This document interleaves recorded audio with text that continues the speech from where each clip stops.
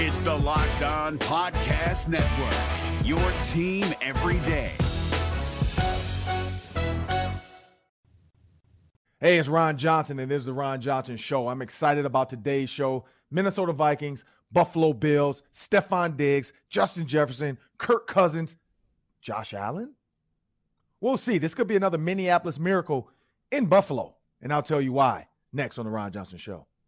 Locked On Sports Minnesota Podcasts. It's endless Minnesota Vikings talk with the diverse voices of your local experts. Now the Ron Johnson Show. On the field, in the broadcast booth, Ron Johnson is Minnesota sports. He's played with them, hung out with them, and grown up with all the big names in Minnesota sports. They're hanging out with Ron Johnson. It's the Ron Johnson Show on the Locked On Sports Minnesota podcast. And it starts now. Welcome to the Ron Johnson Show, and I'm your host, Ron Johnson, and this is the Locked On Sports Minnesota Podcast Network. And you know what? I talked about it earlier. This is the Vikings Buffalo Bills 0-0 championship season, as PJ Fleck would say. You can't worry about the Dallas Cowboys. You can't worry about the Patriots. You can't even worry about the Packers, whose season might be over and it might be time for some love. You can only worry about what's in front of you. And what's in front of these Minnesota Vikings might be a little bit of a miracle, a Minneapolis miracle. But before we get into that, remember, you can now find Locked On Sports Minnesota on Amazon Fire and Roku. Download the Locked On Sports Minnesota app to get all your favorite shows. Well, as I bring in my producer, Sam Ekstrom. Sam, this is a Minnesota miracle or Minneapolis miracle part 2. Like it's coming. It's in the making. You got a possible Case Keenum and Stephon Diggs on the same field, not for the Minnesota Vikings, but for the Buffalo Bills. We know that Josh Allen hurt his elbow. A lot of people are speculating it's being elevated. They're looking at it. Today is Tuesday, so players' day off. He has another day to get independent person to look at his elbow and let him know. But that pullback of that arm at the end of that game, it looked gruesome. Like it looks like when one of those pitchers throws a nasty slider and then you see their arm kind of shake, and then you're like, I don't know. I don't know if that's going to be good long term. And that's what happened to Josh Allen. That's why quarterbacks don't throw the ball the same way a baseball pitcher does, to protect the elbow. Well, when you got a 280 to 330-pound young man grabbing on your arm and you don't know he's there and you're using all your force to pull through and throw a ball, that thing bends as much as it can bend. And that tendon or whatever in there, it is irritated, because the fact that they are saying questionable, the fact that they're saying he might not play, they're going to hold him out of practice, not to say you can't play, but hold him out of practice to rest him all the way up until Sunday. But do you really want to play a Buffalo Bills team without Josh Allen, without the ability to run, without the ability to say they knocked off one of the best teams in the NFL? You got Stephon Diggs on one side. You got Justin Jefferson on the other. And if Case Keenum finds a way at the end of the game to throw a deep ball to Stephon Diggs, does the Minneapolis miracle now go to the Buffalo miracle? I can't even think of a B word that goes with miracle. But Sam, this is where I go with this one. If Case Keenum plays and the Vikings handle him and they win this game, are people still saying that this Vikings team is not a legit 8-1 team?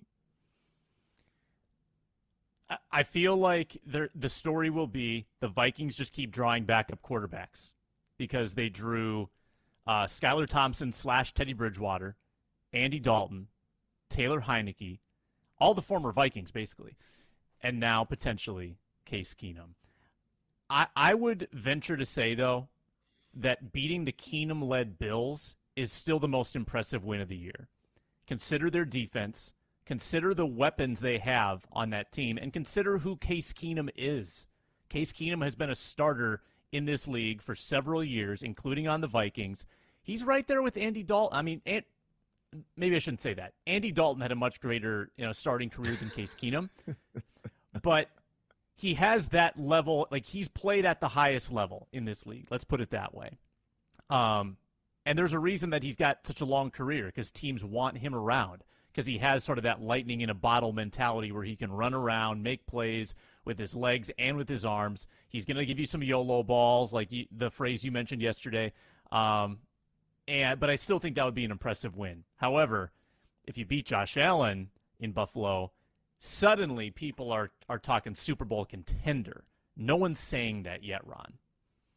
And this is where I go with this one, though. And this, I think people are overlooking it. Yeah, the Vikings have won ugly.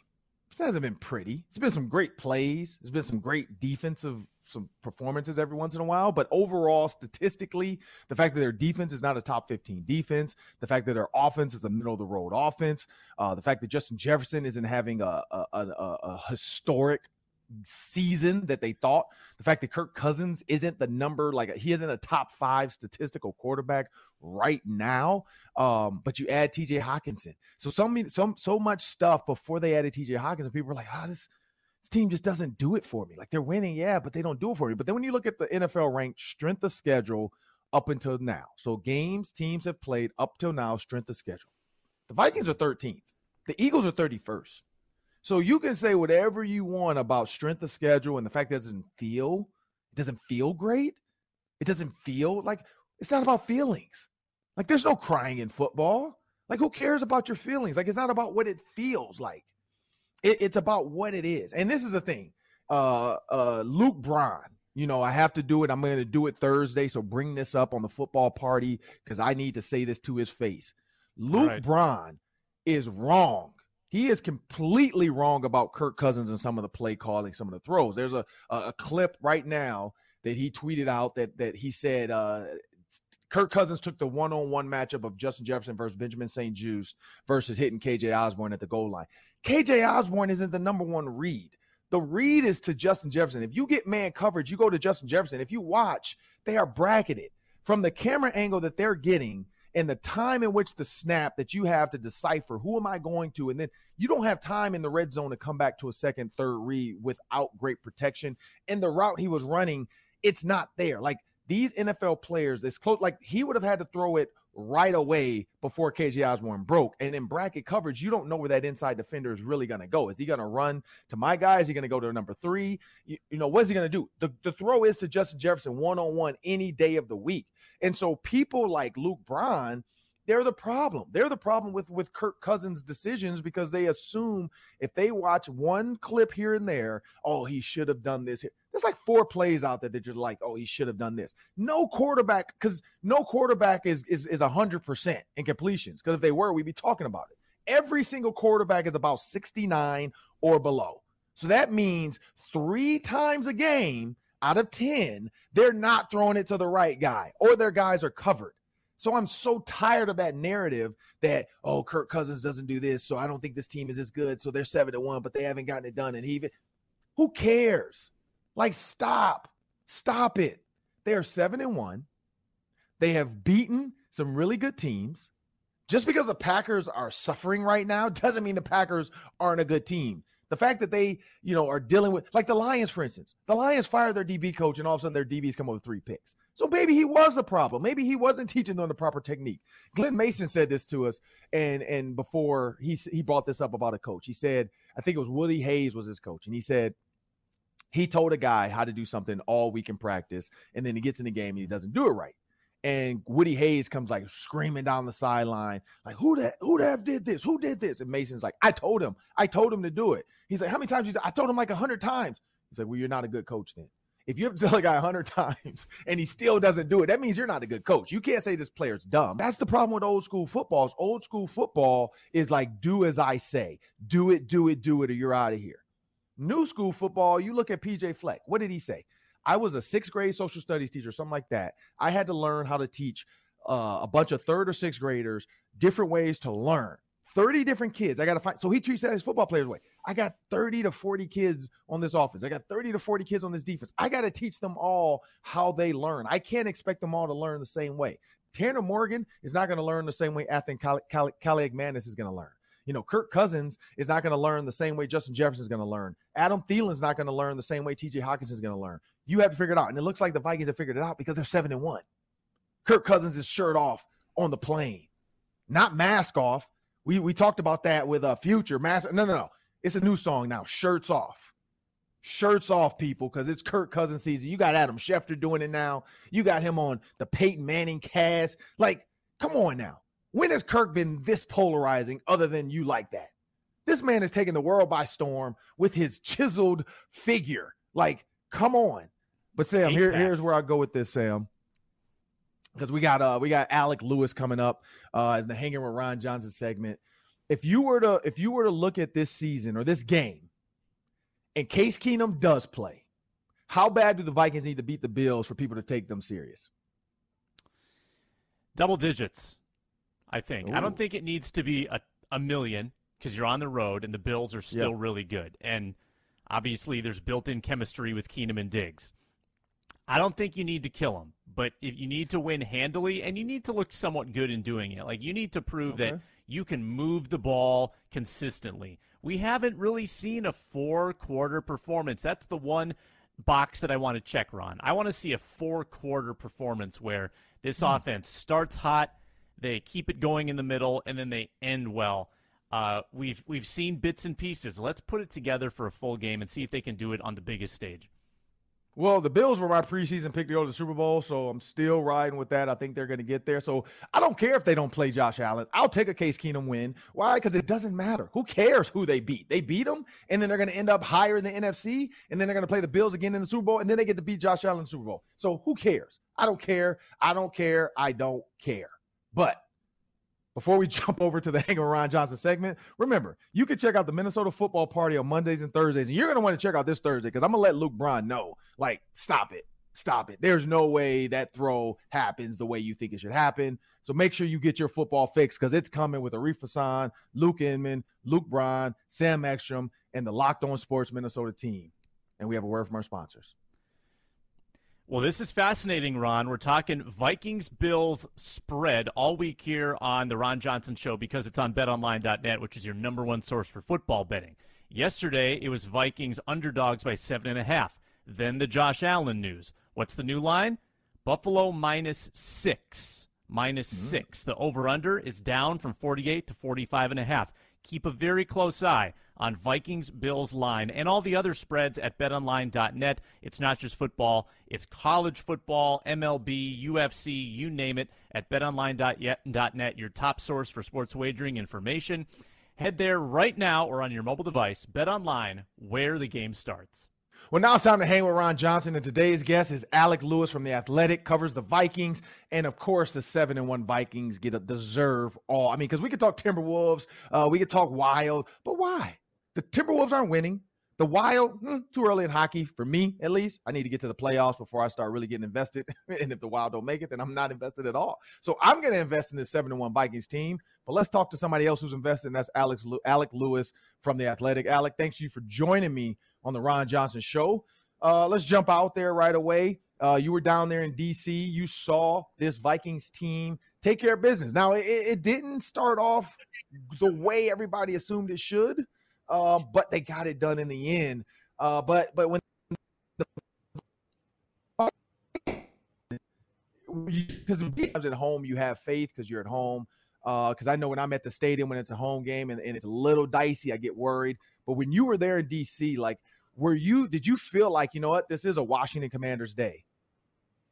You know, in some ways, no. Like, I remember in my head, maybe as like the third quarter started and started to go, I was like, you know what, it still feels like there's a chance they could come back in this one. I don't know if that's just built up by the weeks of watching this team because, I mean, I know once the game ended and the Vikings had come back, I sat back in my chair and I'm like, this is like the same thing that we've seen every single week, and it's just like baffling. It's draining. It takes a lot out of you. I can't even imagine what it's like for the guys on the field, for Kevin O'Connell calling plays. I have no idea, but it was a weird, like, internal dialogue in my head of like, I still think there's a chance they come back in this, even for as dominant as Washington's defensive line was, and for as seemingly just I don't know, it was such a lull for the offense. So it was interesting just to watch it play out, just like all these games have been. They've all been crazy. Yeah, when you look at the stats right now in the NFL, so I'm going to go just passing yards. It doesn't take into account per game or bye week and all that crap. right now you got Pat Mahomes, number one. You got Tom Brady, Joe Burrow, Josh Allen, who may not play. You got Justin Herbert, Geno Smith, who has resurrected his entire career this year. He said, people wrote me off and I didn't write them back. I love that line. You got Kyler Murray, who I don't think is better than Kirk Cousins. You got Aaron Rodgers, Trevor Lawrence, Jalen Hurts, Jared Goff. You got Matthew Ryan, and then the bench Matthew Ryan, who got his coach fired, by the way. And then you got Kirk Cousins. But when you look at that list, and you're talking about polarizing figures for the season, has Kirk Cousins become, because Pat Mahomes is still Pat Mahomes. He's going to make plays. Joe Burrow's team isn't doing great. Josh Allen's been there. But is Kirk Cousins one of the top polarizing, attention-getting quarterbacks this season? And, of course, it adds to the shirt-off, chain mentality. But has Kirk Cousins become one of the top polarizing figures under center this season, in your opinion? He's definitely ascended to the level of, the national psyche conversation. It's obvious when you go shirtless and you put on Justin Jefferson's jet chain, you're ascending to that psyche regardless. But the fascinating thing I think about it is he's done it without playing well. Like Kirk, and he's even admitted this, that yes, in the fourth quarter of games, he's stepped up. And yes, when the teams needed him and when he's needed to stand in the pocket and take a hit and throw the football, he's done that. But I think overall and in general, he even said last week, I drive home after these games and I think to myself, I can play so much better than this. So I continuously think he's become a national point of conversation. What if he performs to the level I think he believes he's capable of? Then what happens? And it's also, obviously this is my first year covering the team, but I remember a week before the first game, you had Kyle Brandt on Good Morning Football, repping the Kirk Cousins. So it's been kind of a developing thing that seemed to build off each other as these weeks have passed. And I think he's embraced it, which has been one of the coolest elements. I think in the past he might have just shied away from it and kept into himself, and for understandable reasons. He's got a family. There's a lot going on, but to see him kind of embrace it has been pretty cool. And when you look at this team, so, normally with a team, and I've been on teams, and it's true, the defense has their own group of guys they hang out with. Like NFL locker rooms, college locker rooms, even probably high school, but high school's a little tougher because players go both ways, so you don't get it as much. But NFL locker rooms are cliquey. They're really cliquey. Like defensive backs hang out together. You got the receivers hang out together. You got the running backs. They hang out together. You got the quarterbacks in their little circle. You got this weird special teams guys doing their thing with smoothies and yoga. Over there, you got the defensive linemen, the linebackers. Everybody clicks up with their guys because that's who you meet with. But then when you unclick it and you go to lunch, you have, the age group guys and the demographic guys. So you're going to have, and it's not about demographic and race, but demographic and what you like. Like, what kind of music do you like? What kind of movies do you like? Because that's what happens at lunch with those conversations. You talk about movies. You might talk about cars. So you got the car guys maybe over there with Daniil Hunter and Eric Kendricks and whoever else loves cars. But then you have your Dalvin Cooks over here with Alexander Madison, and they're talking about food. So you're going to have clicks. But when this team gets on the plane, Kirk Cousins transcends through all cliques. Like, it seems like everybody is gravitating to Kirk Cousins now after games. Like, he's not in his own little circle, worried about his own life. He's actually, and they say when, we had couple different players on this season on the Ron Johnson show, and we've had that come up a couple times, that Kirk Cousins actually takes time during lunch to go around and meet other guys. Like, he wants to meet other guys on the team. He wants them to get to know him. He wants to know them. And guys really appreciate that. So whether that's the Kevin O'Connell thing, whether he's been doing it, because it sounds like he was doing it before, because we've had former players on the show and they brought it up. But when you think about that, Kirk Cousins kind of becoming the focal point, the center point, does this seem like a team now that's going to rally around their quarterback? Meaning, like, he gets a late hit, they're going to go out there and they're going to make sure that they know, like, that defensive guys are going to have his back. It's not one of those he gets tackled. Like Aaron Rodgers right now, he gets tackled or he's throwing a tantrum. Nobody's coming over there to like help him up or talk to him. Like, he's over there throwing tantrums by himself. It seems like he's losing the locker room. Do you feel like Kirk Cousins, that's going to add to just, guys trusting? If he makes a mistake, throws a pick, they have his back. Like, what have you seen from that this season's guys, like, backing up their quarterback? Yeah, one of the most low-key elements of the Kirko Chains thing is I think he said on the Manning cast Monday night that he was also wearing Zadarius Smith's watch or something like that. So it's just spoke to that blend that goes beyond just obviously Justin Jefferson and Christian Darrisaw and them giving him his chain. But no, I mean, it's interesting because I don't remember who I was talking to. They're talking about the quarterback position and how obvious that it is that it requires a leader. And I mean, obviously Kirk and some of the, I don't know, people have said so much about him in the past, but I think like if you listen closely and Harrison Smith in the locker room kind of hinted at this, it's like, I don't think this guy gets enough credit for the leadership ability and his willingness to your point, Ron, like go out of his way to try to meet guys and talk to guys. There was a moment this past week in the locker room that was just like very minor, very small. But I remember I was standing over near Kirk's locker, and his locker is right near like Jonathan Bullard randomly and Harrison Smith.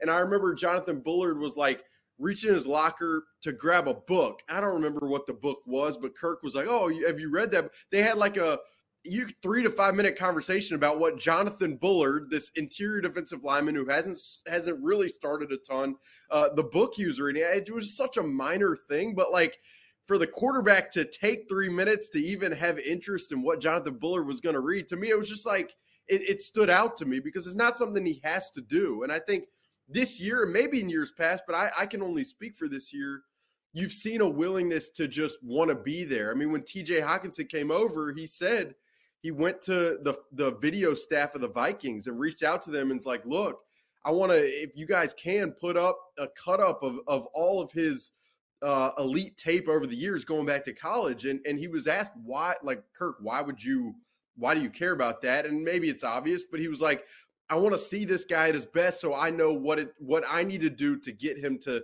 reach that potential every week. And so I do think, as you mentioned, guys rallying around him, you've seen it kind of more and more every week. And I think just as the, I don't know, the collectiveness of this group has continued to build, it seemed like I think it's tied together to the Chains thing. Like he's embraced it. He's put himself out there in a way that matters and that I think resonates on the field before the Chain celebrations occur.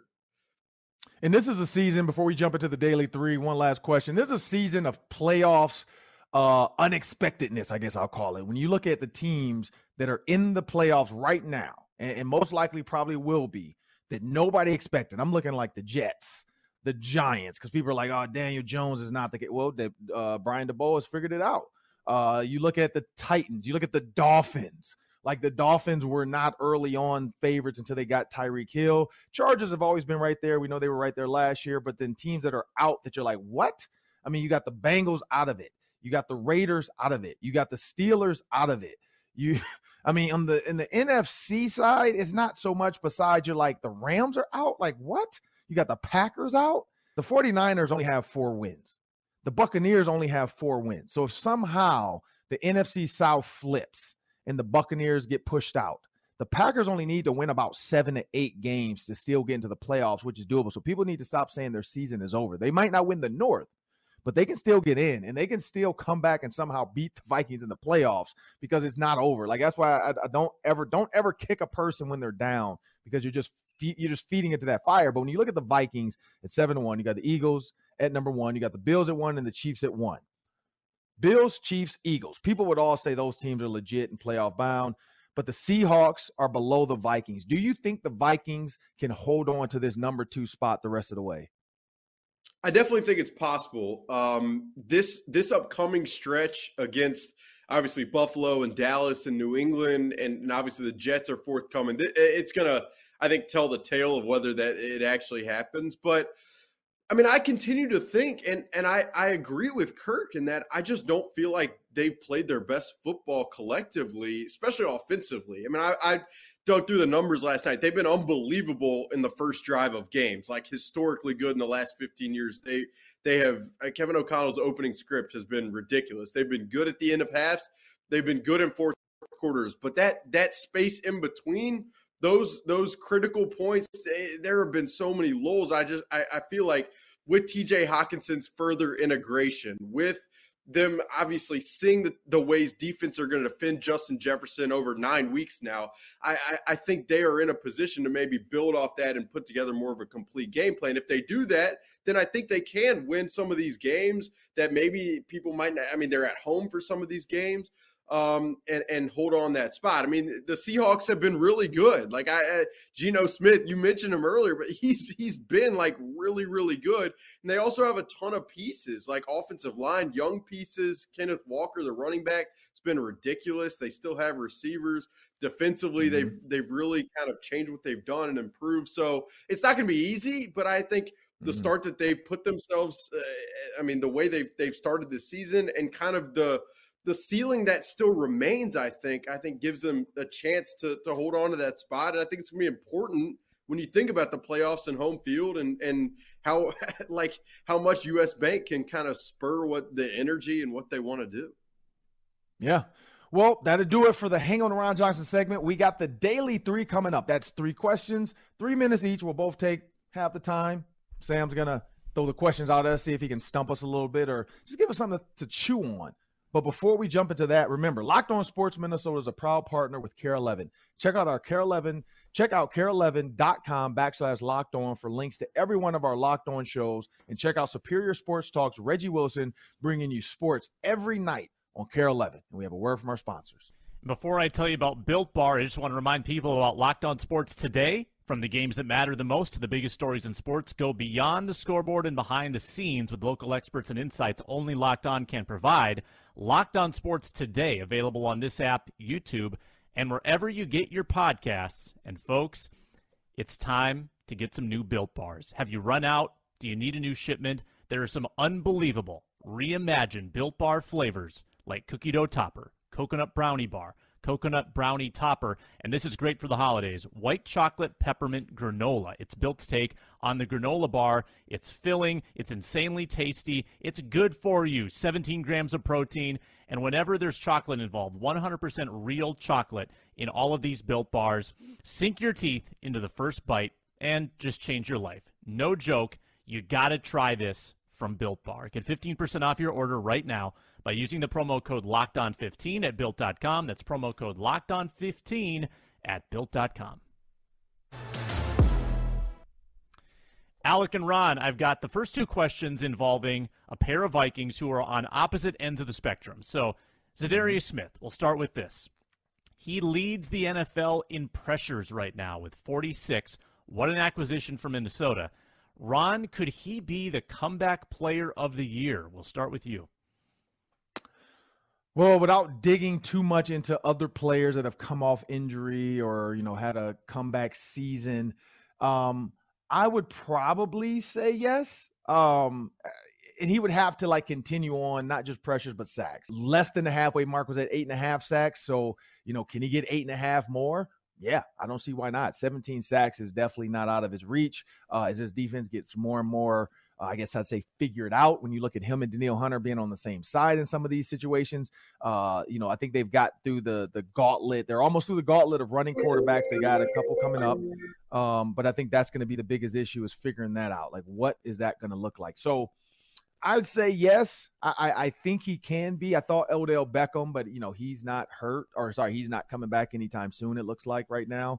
So it's not going to be Odell Beckham. If he had come back earlier and he had a ridiculous year, maybe. But I don't know if you can call it a comeback because he played all season except for the Super Bowl. But, yeah, I think Zadarius Smith could do it. I don't see why not. The one thing about defensive players, though, it's always tough. It's always tough for defensive players unless, like I said, he has a 17, 18 sack season where people can really bring that up. Normally it goes to a quarterback or somebody like that, that people just were wrote him off. And Geno Smith technically could be the comeback player of the year. And I think that's probably where people might lean because he truly came back. He was dead in the water, hadn't played. I don't know if injury matters or just you haven't played in a while. Now you're back. I think it could be Geno Smith. I think Geno Smith could be the comeback player of the year. Alec? Yeah, Geno was the name I was going to bring up. And I don't know, to Ron's point, if the injury stuff plays a big role, and I think it could, Zadarius has to be mentioned. I continuously think nationally he has not gotten yes, he won, I believe, NFC Defensive Player of the Week and the Player of the Month. So I guess from an award standpoint he has, but just from a buzz of you've heard so much about Micah Parsons and the Bosas and Myles Garrett, but Zadarius Smith has just been a force, and it's been on the inside when they've lined him up against centers and guards. It's been on the outside, on the edge. He's done it all, and he's done it all after a season that he admittedly said, he thought his career might be over. He thought it was, potentially done, and now here he is. The Vikings obviously, Kwesi Adofo-Mensah with this signing looks incredible, and so he deserves it. And I'll give you the names of the people that were on the preseason comeback player of the list. Derrick Henry, Jameis Winston, Christian McCaffrey, Michael Thomas, Daniel Jones, Mitchell Trubisky, Baker Mayfield, Marcus Mariota, Chase Young, Deshaun Watson, J.K. Dobbins, and Juju Smith-Schuster. So of that list, I think Christian McCaffrey still has a chance. Derrick Henry still has a chance. Chase Young has not played, so it's not going to be him. So if you replace Chase Young, his odds were 1,400. The lowest guy, Juju Smith, his odds were plus 2,000. Zadarius Smith you probably could have thrown a bet out there and just say, hey, just give me plus 10,000 odds, and I just want to put my money on him. They might have let you do it because they're like, look, he's not even on our list. Sure, bet on Zadarius Smith. We don't even know who this guy is. I'll give you 10,000 to 1 odds. Let me put $100 down, and there's my money. But yeah, I think Zadarius Smith, now looking at the Chase Young piece, could be him. But Derrick Henry is playing. Christian McCaffrey is going to have a resurgence season with the 49ers. And then Daniel Jones is doing well with the Giants. And then, of course, Geno Smith, I would throw him up in there. The rest of those guys, nah. Saquon Barkley is another name being tossed out a lot as well for the Giants. Second question, guys. Ed Ingram, speaking of pressures, he leads the league in pressures allowed. Now, I know Ingram's a rookie going through some growing pains, but would you make a change at right guard with Ingram's recent struggles? We'll start with Alec this time. Yeah, I think the easy answer for everybody looking at this situation is to just be like, this guy, Ed Ingram, is allowing a ton of pressures, replace him.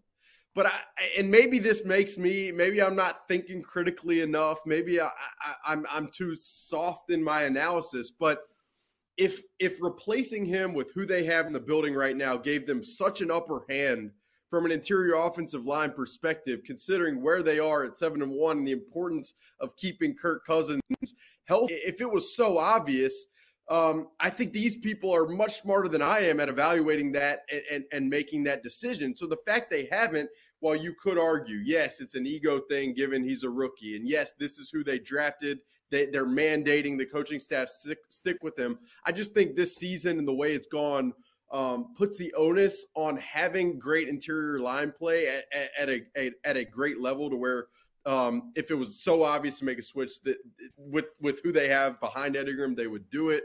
So I think also in the run game, he's been pretty good, pretty serviceable, and so they relied on that. I'm not there because I think if it was that obvious, a decision would be made with where this team is. Yeah, for me, I'm going to go with no. Leave it alone. He's a rookie. There's going to be growing pains. The other guard as well, Ezra Cleveland, didn't do well last game. So maybe this was just a team that had really good, realizing, you know what, Christian Darrisaw, we're not going to try him. And then Brian O'Neill, we're not going to try him. Let's try up the middle. A la Vikings versus Saints, I think a year or two ago when Everson Griffin and Danielle Hunter moved inside and worked against the guards and centers against the Saints and got a ton of pressure in the playoffs. Sometimes defensive coordinators just pulled stuff like that out their hat. We saw a lot of twists.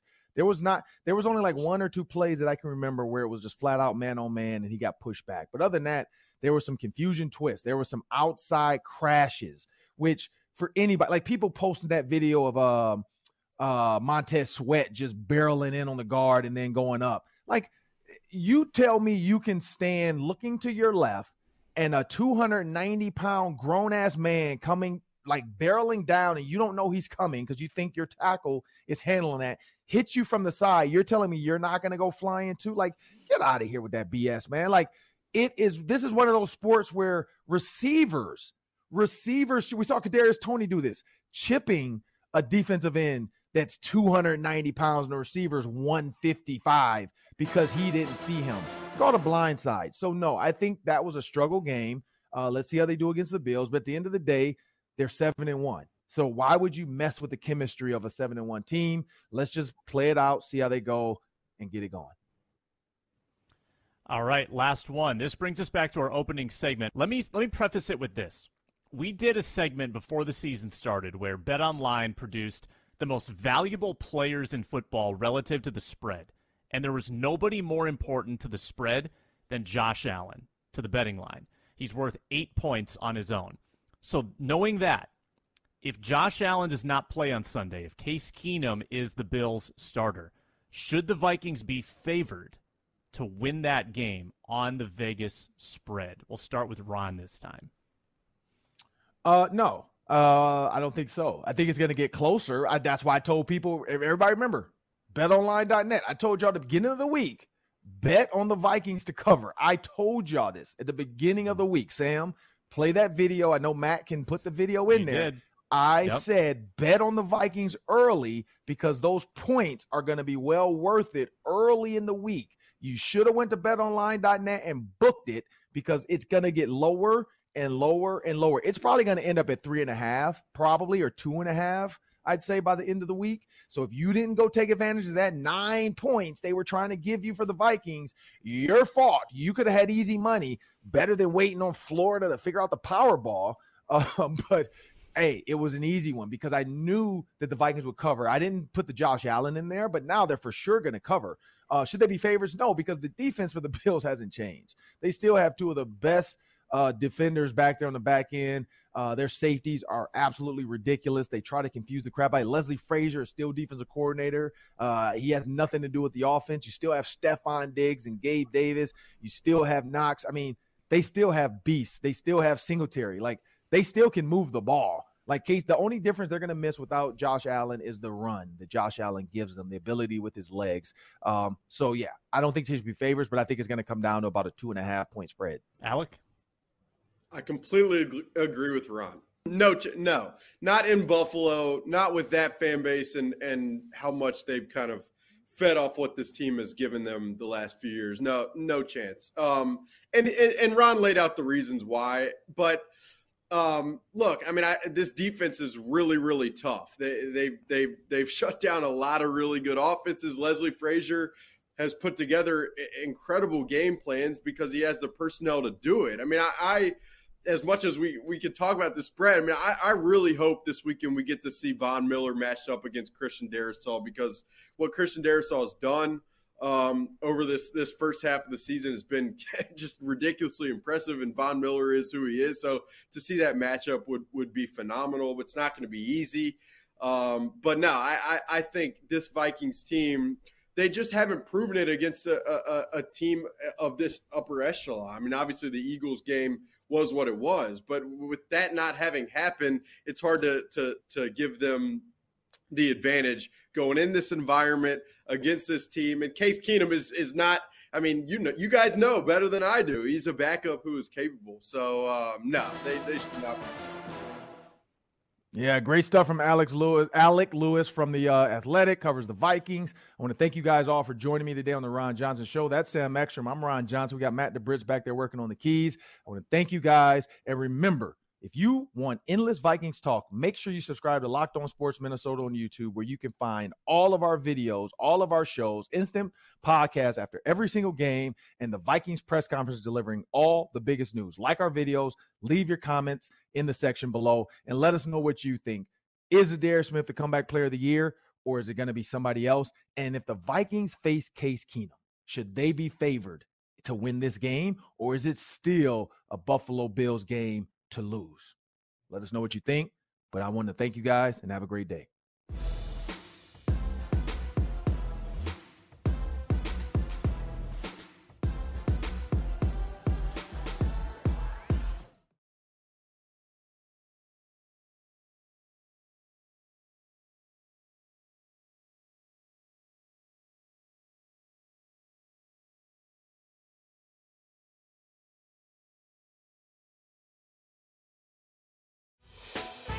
Hey, Prime members, you can listen to this Locked On podcast ad-free on Amazon Music.